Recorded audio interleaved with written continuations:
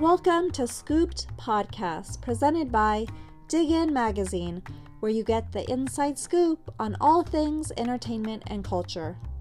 In the weeks ahead, we'll be taking you back to press conferences, panels, as well as movie premiere, filmmaker, and cast Q&A discussions from previous Sundance Film Festivals leading up to the upcoming Sundance Film Festival 2021.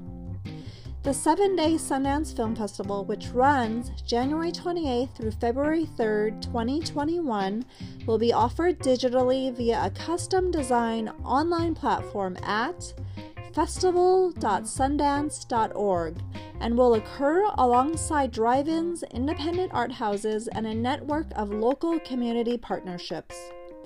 I'm your host, Cindy Merrim, and I hope you enjoy the show. Welcome to the Day 1 press conference for the 2016 Sundance Film Festival. I'm Sean Means. I'm the movie critic for the Salt Lake Tribune. I'll be moderating today. We have with us here John Cooper, Director of the Sundance Film Festival.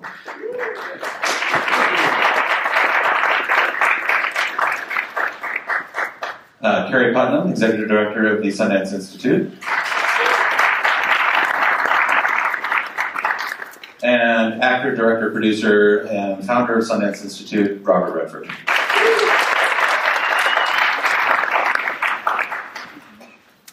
So how this is going to work is I'll ask a few questions and get the conversation started up here for a few minutes, and then we'll start taking questions. And we have our two mic runners who will be bringing the mic to you if you have questions. And also, the press folks wanted me to remind you that have you look in the press packet. There's some trivia questions in the back. You want to have a little fun after we're done. So, starting out, first question I want to sort of ask is just for generally, what are you most looking forward to out of the festival this year? The rap party.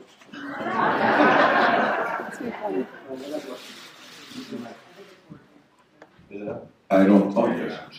What I'm looking forward to, and I think I speak for all of us on this, is the audience response. What the takeaway is going to be for this festival, because we come into it, nothing is predetermined.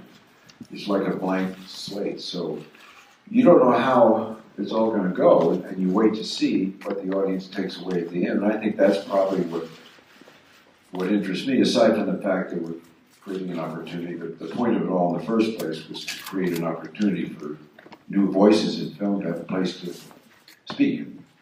So it's what people take away that I'm curious about. I agree with that completely, but I'll also add, I think I'm excited about how many different forms are available for independent storytellers now, and how that's reflected here at the festival, whether it's a feature-length film or documentary, a short film, episodic content, what we're seeing in VR. I think the palette for independent storytellers is just widening, and I love seeing what happens. And you've actually seen everything, so you... I know, I'm looking forward to the handoff.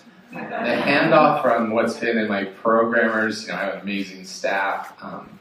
We've been holding this thing for, it seems like, a year. It's only been a couple of months, but the handoff where it leaves us and goes into the atmosphere and is with our audiences, because that's the most exciting part about this festival, is really that the audience, the energy that they bring to this whole event is what is exciting for us, how the films are going to play, and to talk about those films, because they're very diverse films, and I think it's going to be a really exciting year.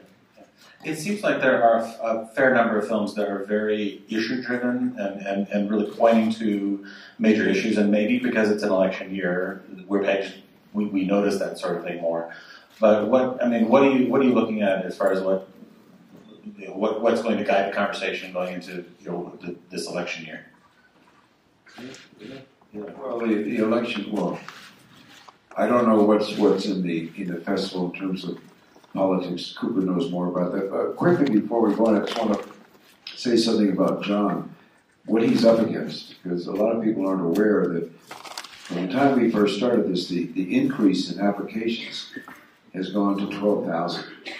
And that's a monster to deal with, because what's your criteria going to look like for how you choose the very few that can come in. So that's a lot of pressure on John, but a lot of people, and Trevor, and the group that puts it together. A lot of people aren't aware of the pressure they're under. And I'd just like to bring that up to let people know that he's under an awful lot of pressure.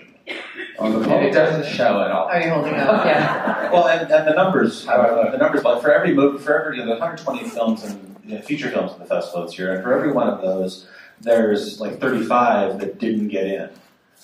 Based on the applications or based on the submissions, just for features, and then for the shorts, it's even higher. The funny thing is the criteria really hasn't changed. It's almost a boring answer in some way. We're still looking for new voices. We're looking for original ways to tell stories. We're looking for creativity that's changing across all the different platforms. So that's what's always driven us. So that's the first guiding factor in selecting the films. But talking about sort of the issues that are coming up this year. Yeah. There's, we show the films that are on the filmmakers' minds, of course, especially in the documentary realm. A number of years ago, it was all about the financial crisis. I think we had 4 films in the festival back then. Now there's a lot that's permeating our whole reality. Guns in America, abortion, the chipping away of what is supposed to be legal in the abortion world. They have a wonderful doc on that. And just, a lot of issues, but also there's a whole lot of documentaries here that aren't issue-driven as well. And what we really notice is the changing face of documentaries in general. The use of animation, the use of really clever reenactments, even the graphics that they're using to tell these stories is quite different, looks different, and it's built to be more engaging for the audience. So documentary filmmakers, I think, are thinking of theatrical. I think they're thinking of how to grab audiences and bring them in. No, I love what's happening in documentary. It feels like the form of documentary. Certainly we see this in our documentary program as well. We just announced an Art of Nonfiction fellowship to sort of support documentary filmmakers that are looking to sort of explore the form, the cinematic form of documentary. Where can you push the boundaries of it? How can you tell a true story differently? And what does sometimes truth even mean in documentary? So. Now, the Art of Nonfiction fellowships you just started, how's that different from the other forms of support you've already been given? Well, it's just an expansion again of the type of documentaries that we can support. We have for 10 years now had in our documentary film program a granting fund that is supported by many foundations and other generous partners who mostly grant towards documentaries that deal with contemporary social issues. So there are certain documentaries that are exploring the form with varying subjects that we wanted to have an opportunity to sort of carve out a fellowship for them. It's not about the granting, it's complementary to the granting. It allows us to give them a kind of a creative experience, a little bit like a lab, to sort of further the creative practice of their work in balance with the I'd like to say something about how documentaries came about in terms of a platform for the festival. On a personal level, I've always been a huge fan of documentaries, going all the way back to Neil D'Antonio, Peter Baker Leacock. I felt that those documentaries that I saw early on put you there, and that was exciting. You were there. You didn't know quite what was going to happen next. So years later, when we started Sundance, I felt that maybe if we could create a platform to elevate documentaries and see that they're much closer to narrative films, it would be a good thing if we could do it. And show and that use the festival as a platform to say we think documentaries are important. And so that happened in the late 1980s and early 1990s. We were able to have enough documentaries to have it be a substantial category that we could then create something called the House of Docs. So over the years, we've tried to increase our opinion about the value of documentaries by how we show them. I just wanted to make that point that there was very much a part of our planning in the beginning to take documentaries and use whatever Sundance was doing, if it survived, and elevate documentaries. Okay. There's lots of returning, there's lots of big filmmakers that are here that have worked in documentaries a lot. When you go to Herzog is here, and Pennebaker, and Spike Lee is bringing the Michael Jackson documentary. It's really, it's good to have that sort of like the seasoned and the new here at the festival. I think it's really exciting. What's the byplay between the veterans and the newcomers when they're here? No, as far as what do both sides get out of it when they're here? I think they get what everybody gets. I mean, Sundance has built itself into a platform that's great for just launching these films and getting them that first step into the consciousness of audiences. But one of the new developments that came after that was the doc premiere section. So we created a place for veteran filmmakers to come back. Liz Garbus is back with the Anderson Cooper Gloria Vanderbilt, thank you. I always want to say Swanson, and I know that's wrong. That would be good too. Anderson Cooper's mother, Gloria Swanson. That's just how my brain works. I'm sorry, I'm tired.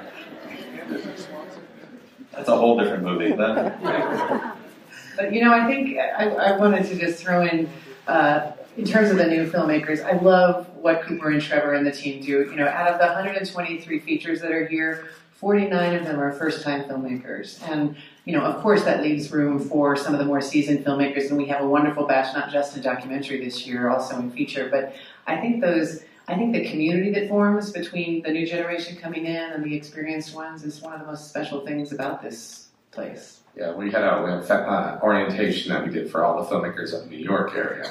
Pennebaker was there, and all the filmmakers almost lined up to sit with him and talk to him. And, it was sweet and a wonderful time, I think, for him and the filmmakers. Very cool. Very cool.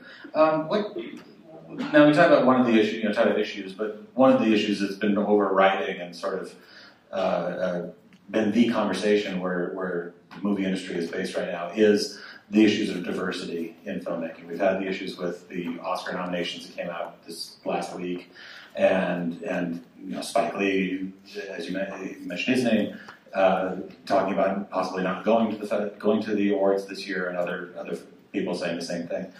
From Sundance's standpoint, what do you think as far as Sundance does a lot as far as getting diverse voices out there. What can be done? What can you do as the Sundance Institute to further that outside of the movie, the independent world? Well, diversity comes out of the word independence. Basically that's the principal word that we operate from. It's a word that I've operated from personally for most of my life, the value of the word independent. And so therefore diversity comes out of that. It's an automatic thing. If you're independent-minded and you're going to do things different from the common form, then you're going to have more diverse products. So that's something I think that we're generally pretty proud of, is how we show diversity in the festival, because we think it's important, because it's tied to the fundamental word of independent. So diversity, then it kind of speaks for itself in terms of the topic. So when we have these issues, as Cooper said, when we have these issues that come up, we don't bring them up. We just put a spotlight on the artists who bring them up. In other words, the artists are making films about what's on the public mind, what's on the public conversation. And because we're in support of the artists, we say, well, what are they going to come up with? So they come up with those diverse points of view. We just put the focus on the artists themselves. We don't personally take a position of advocacy in that sense. You asked about what Sundance can do, maybe as an organization with a long-time commitment to diversity in our work. What can we do to contribute to the conversation that's going on right now in more mainstream entertainment? And I think, it's a great question. I think the first thing we want to do is make sure we're really looking at our own work and making sure we're reaching into the populations that we want to reach and servicing new storytellers from across the spectrum of our society, which I think we work pretty hard to do. And in terms of what we do as applies to the entertainment industry and where people get jobs afterwards, what we found is, together with a lot of organizations like ours whose job it is to support and find new storytellers, we do provide a really great pipeline of talent into the mainstream. And many of them choose to remain independent, and we love that. But some of them go and take other jobs in the mainstream. So I think we have a seat at that table in terms of providing a voice, constructive voice to the decision makers to say, hey, take a look at this range of talent. Take a look at how we've been able to develop them, and try to facilitate that handoff. So hopefully there's more opportunities to follow. I think for us at the festival, it's really at that outreach level, making sure that anyone with a voice out there knows that there's a place here for them. If they put in the work and they make a good film, that we're there for them. And also, we're doing a lot of work at the youth level. I think that's where the work almost has to be done.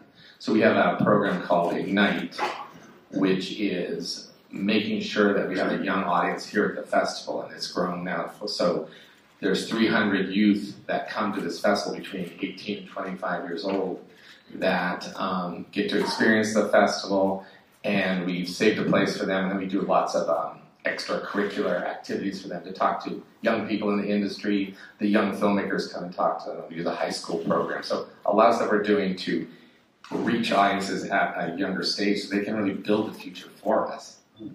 Okay. And you talked about the people that come through here moving on to the next step. I mean, there are great examples like Ryan Coogler's doing Marvel. Ryan Coogler, Taika Waititi's going to do a Marvel movie. But you had a meeting in November, was it?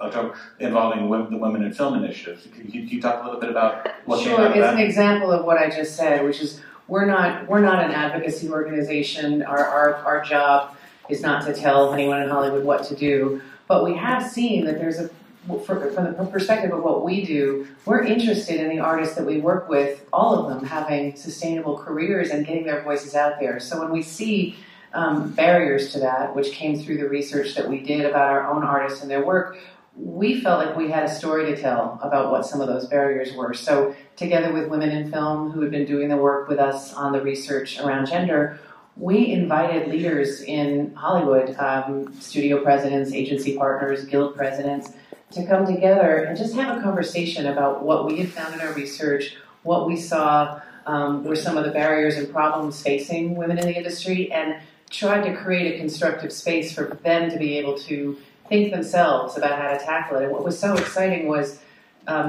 they were welcoming that opportunity to get together across what might have typically been competitive lines and have that conversation. And we felt like it was a really constructive start. We're not intending to lead that work. That's not Sundance's main role. But we did feel like we had a story to tell and maybe had the ability to convene some of those people to get together with us. We want to put a spotlight on areas that weren't getting attention. And that's also been an objective of Sundance. For example, going all the way back to the early times, there weren't enough ethnic filmmaking to be shown. So we had Townsend come in, then we looked at for Black American filmmakers, and we had women filmmakers that weren't getting enough attention, so we had Nicole Off-Center, and we had Lisa Cholodenko.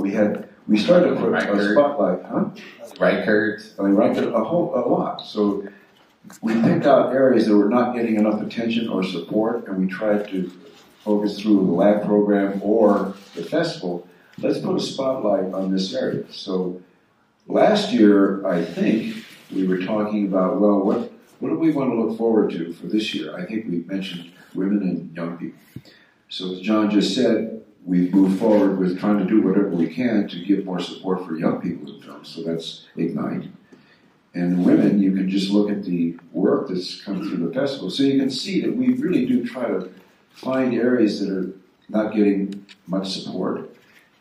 And using the word diversity to push it, then we try to put it out there. We tried to do that from the beginning. Before I throw it over to everybody out here, I want to bring up one more thing, which is you're celebrating the 10th anniversary of the New Frontier program. You talk a little bit about New Frontier and where... Can I step into that one right quick? Go for it.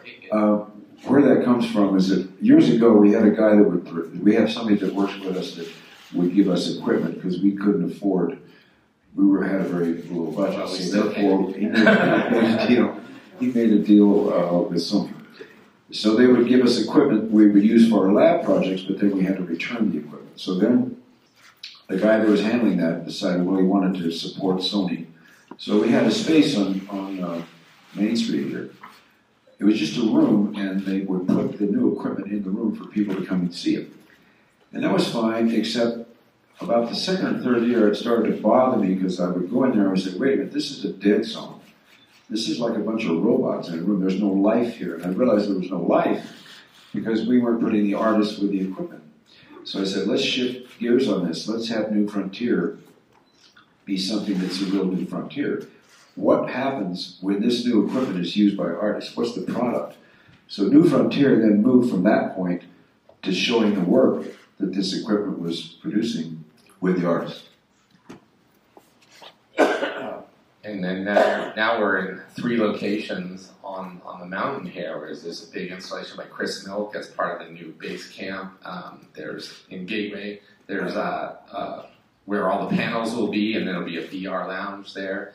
And then all those more bigger art pieces that we started tracking. Shari Freelo is the chief curator of New Frontier. She's done an amazing job of going and almost infiltrating the art world and saying, look, if you're going to start using moving image, you need filmmakers to help tell stories. And so now that's become a real great partnership, and we're connecting people all the time, the technicians mixed with the storytellers. I know we have some great programs that do that, but that's what you're seeing here. And the explosion of VR work is what is really, that's what this year is about. We just felt that it just kept coming, and it's fascinating. I don't know how many people got the chance to do that, but I was slightly a little bit of a naysayer about it until you start putting on that headset and going into these realities that are so moving a lot of the times. Yeah, I mean, I think I agree with that. I think also what's cool about New Frontier is it's not about VR specifically, although this year that's a lot of what the program is. It's about where technology and story are meeting. It's always a kind of, a little bit ahead. And so it's really fun to see what's next when you go there. What happens when you have technology, we keep advancing, and to the point where technology is not so visible. For example, I love the New Frontier. My impulse was to not have to use that. I would get to virtual reality without that.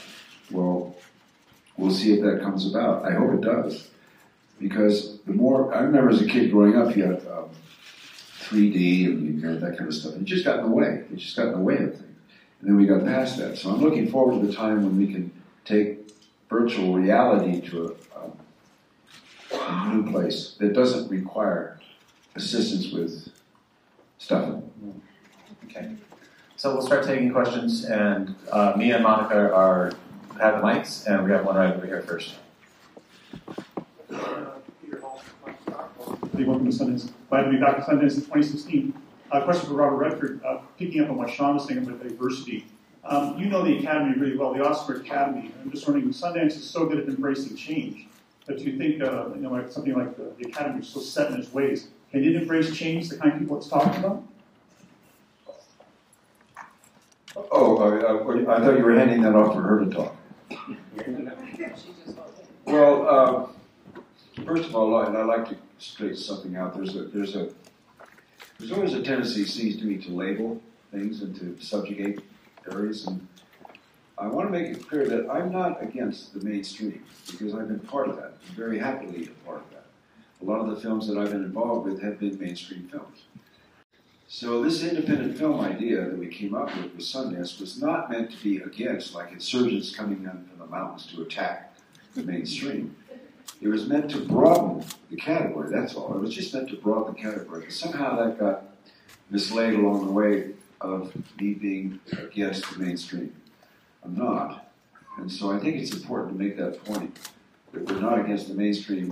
We try to use independent film to expand the category, so it's a fuller picture, and therefore audiences have more options. They have more choices to make, rather than just being the mainstream. So having the festival up here is just as much a two-way street for audiences as it was for artists. In other words, we wanted to create a path for artists to have a place to show their work, okay? So it never occurred to me that we would be creating a second street of opportunity for audiences. Because when people came up here, my first thought was I wasn't sure that the thing was going to work at all. In fact, I assumed it wouldn't. But what happened when more and more people came, I realized that audiences were coming up here, of all places, I mean Utah, were coming up here to see stuff they couldn't see in the marketplace. And that's when I realized that we were just really creating an opportunity to have more viewership. And sometimes that got misunderstood. And I just wanted to make that clear. I'm just wondering if Sundance is so good at embracing change and accepting the world, but do you think the Oscar Academy can do the same thing? Why are you asking? I'm not into Oscars. I'm not into that. I hope for them they can. A question on this side? Oh, right here. First, I want to thank Mr. Redford for making truth. My question has to do with virtual reality and what is happening here at Sundance. The virtual reality experience is a very individualized one. It's a very individualized one at this point. The historical theatrical participation was a collective experience, and the digital distribution is a home-based experience. What does that do to your concept of what the power of film and the power of storytelling, and what does that say about the potential future audience? Well, forgive me, I didn't quite understand that. It was sort of muffled from here. Talking about the difference between a film which has an audience of hundreds versus a home experience, which is just your family, versus VR, which is a one-on-one thing. Well, I believe, first of all, I guess that takes me back to a more fundamental feeling. One of the reasons that we have different parts of Sundance that have expanded from the original point. One of them is the Sundance Cinemas, and I think they're in 7 cities. And the idea was when I was a kid growing up in Los Angeles, we were in a lower working class neighborhood, and the only thing you had was a movie every Saturday night. So we would walk to the theater, but you would see 2 features. You would see a couple of cartoons. You would see a Pete Smith short. You would see a newsreel from Pathé of the war going on in the front that involved your own relatives. So that's what you got. And then as time went on, I realized that was shrinking. And when I got to the point where I was making film, and I had to preview films in different places, I realized you'd have trailers that were blasting your ears off. 5 or 6 trailers preceding an actual film, but none of the other. And I thought, well, why can't we bring that back? Why can't we bring that experience back? Along with it, as films were getting smaller, moving into the home with TV and so forth, now you have your palm-sized screen. I guess I'm old-fashioned enough to believe that it will always be important for people to go into a movie house in the dark, collectively, with each other, and see a movie on a big screen. I will always believe that's important, and I still do. So whatever the technology drives us to smaller and smaller and quicker and quicker and quicker, I will always believe that you can't really replace the value of gathering in a community space in the dark on a big screen and being transported, if you are. I still think there's room for both. I mean, there just has to be. And the intimacy of that one-on-one experience is the power of that medium. And the power of film, being in a group, that is the power of that. And I think they're both important. And we still think audiences for independent film, I think, are still growing. And I think that they're excited and they're looking for new and different ways of telling a story, which connects everything we do at Sundance onto this one piece. Okay. I wanted to clarify one thing. I'm worried about what's going to come out on that Oscar thing. I can just see the headline, I don't like Oscar. That's for Donald Trump to say, but what I mean is that I'm not focused on that part. To me, it's about the work. And whatever comes from that, whatever reward comes from that, that's great, but I don't think about it. Because there's nothing more important or exciting to me than the work when you're doing it. So once that work is done, I kind of back off. Whatever comes from that is fine. It's just nothing that occupies my thinking. Hi, I'm Ashley Jewish with KSL. My question is for Mr. Redford. We all know you came to Utah after making movies here, but what's kept you here all these years? And more importantly, what's kept the festival here all these years? Missionaries. What's kept me? What's kept me here? Well, I came here originally because of the beauty of the land. I came here because the place that I grew up in was falling into the sea with development. Los Angeles was going the way of all flesh. It was skyscrapers and freeways, and was no longer the city that I once loved as a kid. So I moved further inland, came into the mountains, and so I came to Utah, and that was fun. But then Utah's doing what everybody else is doing, is developing like crazy. So the idea was, well, why not bring a festival here? Because it's weird. And just make it weird. Make it different. And bring it to Utah and put it in the middle of winter. Maybe some people like to ski. Wouldn't that be fun? You could ski and watch movies. And we wanted to keep things weird. That's why we hired John Cooper. We wanted to keep things offbeat.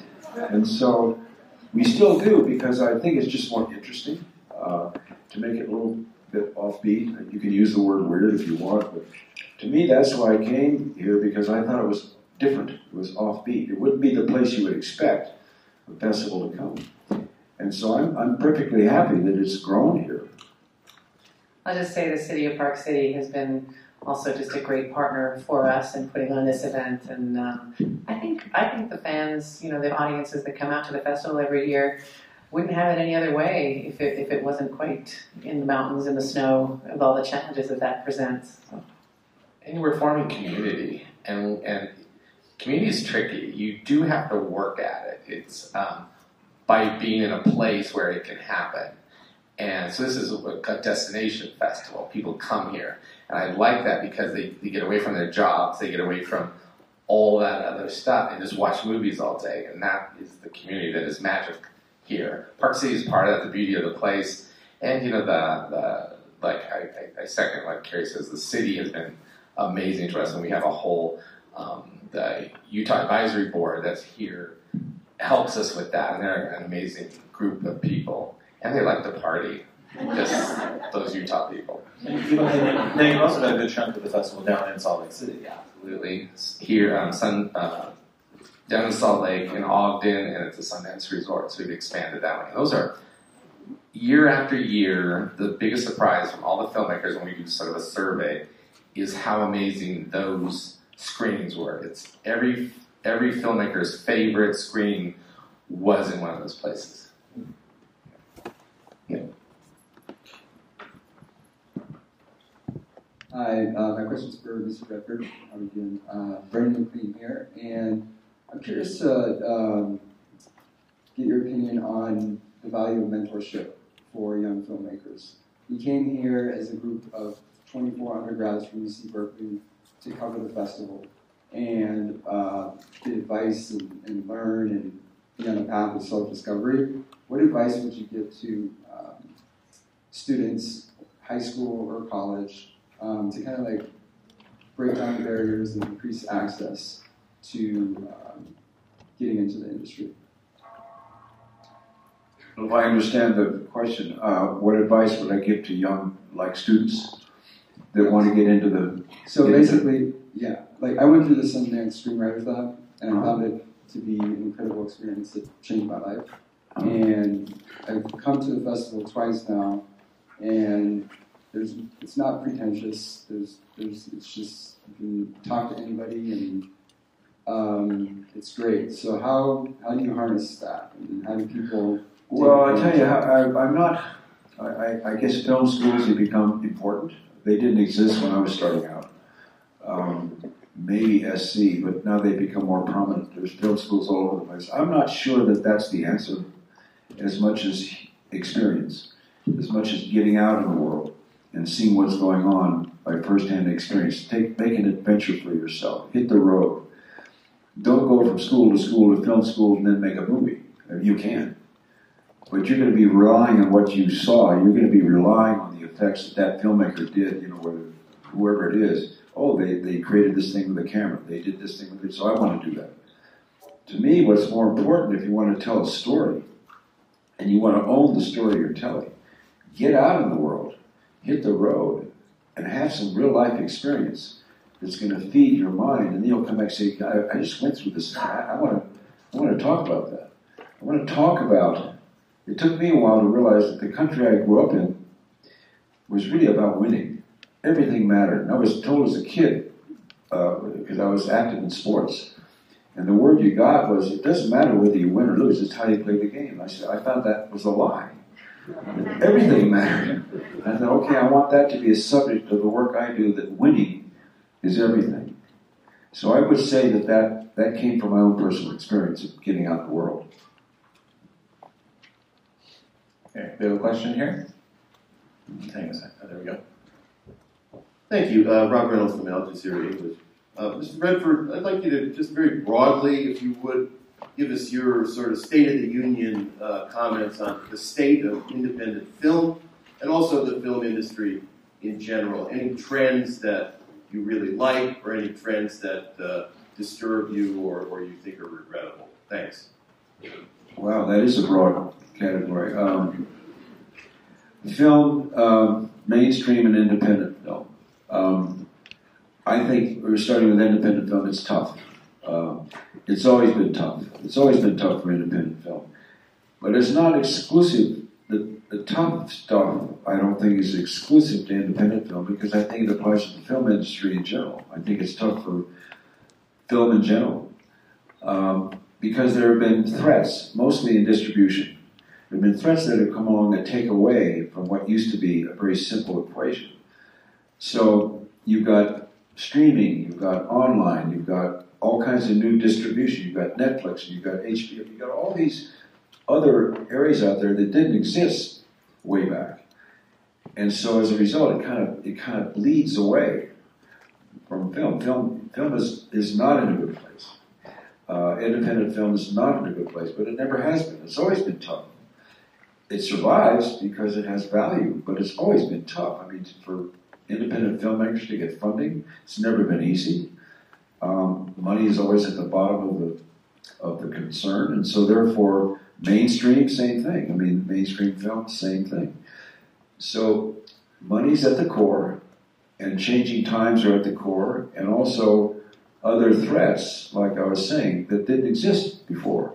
Online, streaming, so forth and so on. So I think it's always changing. The game is always changing. As it changes, what remains is it's always tough for film. I know you didn't ask me, but I'm going to tell you anyway. But since after seeing the whole lineup of film, coming at it from a slightly different place, we are really in such a place of evolution of the independent film community. The quality of work, the deepness of story, the use of craft, especially writing, permeates this whole program. And that's what I feel from that. And then now on the other side, the industry is also evolving so fast, but almost differently to kind of catch up with each other. I think they're almost in maybe a little more chaos than our filmmakers are, because our filmmakers know what they're doing. They know what to do that's good. But I think we're at this kind of wonderful place where independent film, as it continues to evolve, we're at this place where it's noticeable and you can feel it in all the work that we're showing at the festival. You know, the other thing about this idea of independent film or mainstream film, technology has driven things quite a lot. It's made special effects more possible, CGI and things like that. And so a lot of the filmmaker, what for me is I watch all these transitions occur and I watch change coming and coming along. To me, the most important thing is the story. And storytelling is what it should be about. And so where's the story? When I see some films which I admire enormously in terms of the razzle-dazzle, the way the camera's used, the way special effects are used, because I understand that young people respond to that because you can create all these wonderful, exciting images. But where's the story? In other words, to me, that's essential. What is the story you want to tell? And I think sometimes people get so carried away with the ability to use technology to spin things and create excitement that they lose the story or they don't focus on the story. It's just something that I think maybe it's old-fashioned. I maybe it's antiquated, but for me, story is essential. So at Sundance and our labs precede the festival. The festival here is great. It's a place that we have in Park City to showcase. But that's not the core of what we do. The core of what we do is several miles from here. And it's about development. It's about what labs we have for filmmakers and documentary filmmakers and writers and actors, editors, production designers. It's the work, it's the development that's really, really important. And so when we do that, we put a lot of emphasis on our lab program for story. Before you even get going, before you want to get the camera to do this or that, what are you trying to tell us? What is the story you want to tell us? And move from there. Have one over here. Hey guys, very common thing you were. So really back to that question about independence from earlier, every year we hear about different film festivals cropping up in different cities around the world, and even though Sundance is still here, you have a lot more company. So how would you go about sort of differentiating that concept of independence from, this very cluttered marketplace of film festivals we're facing now?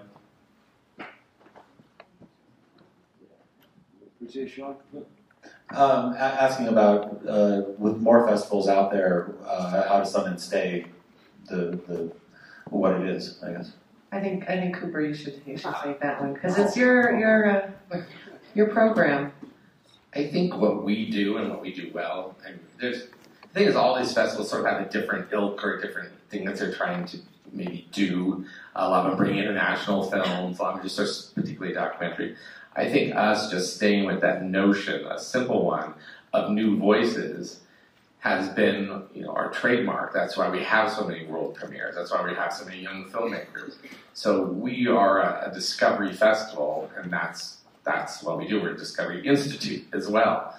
I'd also add, I think it's great that festivals are cropping up everywhere. I think going to the question that was asked earlier about experiencing movies as a community, festivals in towns across America, I think there are, I don't know how many there are, but a couple of thousand festivals if you count them all up. I actually think that speaks to people's desire to get together, see a movie together in a dark theater, and then talk about it afterwards. So, of course, Sundance, retains its unique proposition in being about discovery and getting a chance to be the place where a lot of films world premiere. I'm sure you guys know what of the 123 features in the program, I think 103 of them are world premieres here. So that does set us apart a bit as a first run festival. But I think the notion of a festival is a great way to preserve the cinema experience in the face of all these other technological changes. And when you talk about globally, Sundance has been doing its own work, London, Hong Kong, and so on. How does that speak to expanding what Sundance is up to? Yeah, we noticed this particularly. We have a very, very strong world cinema competition this year in particular. And that is coming from this notion that international filmmakers know what the platform of Sundance is. Where back in the day we were this sort of distant thing for them. They know what it is, they know what they think that they can get out of it and what it can do for them. And then we're noticing that the films that we're seeing coming to us are different, a little different from that sort of typical international festival fare. They have that same independent spirit that the American films have. So we're seeing this sort of like almost global independence, and we're feeling that on the films that we got this year. I might add to that a little bit about where our focus on that comes from, because it was brought about by something that happened outside of our ability, and that's globalization. We were a domestic festival for quite a while, but that was it. That was our platform, was strictly domestic. Then what happened when globalization came into the picture and borders began to dissolve in places around the world, and certain films could come out of those places they couldn't before, we were able to bring them to our festival.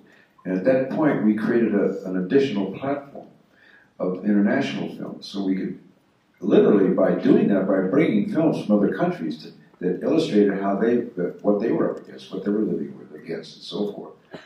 It was almost like a cultural exchange that we were able to create, where we say, okay, we want our American audiences, whoever's watching us, to understand, rather than us trying to decide what other countries are doing, let them speak for themselves.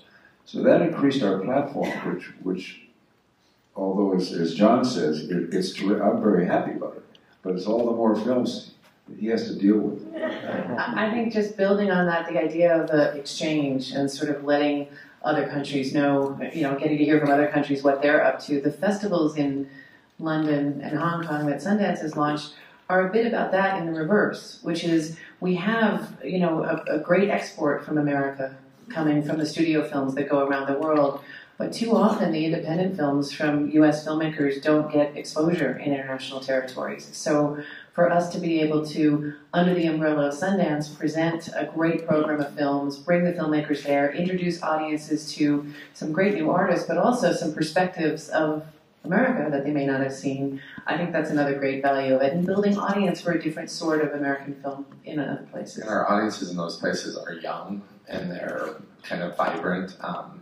And we're changing our location in London this year to the new Picture House Central, which is kind of amazing cinema. But that's really, and in Hong Kong as well, that the youth that is coming to this, I think, is how I'm judging success of these projects. Okay.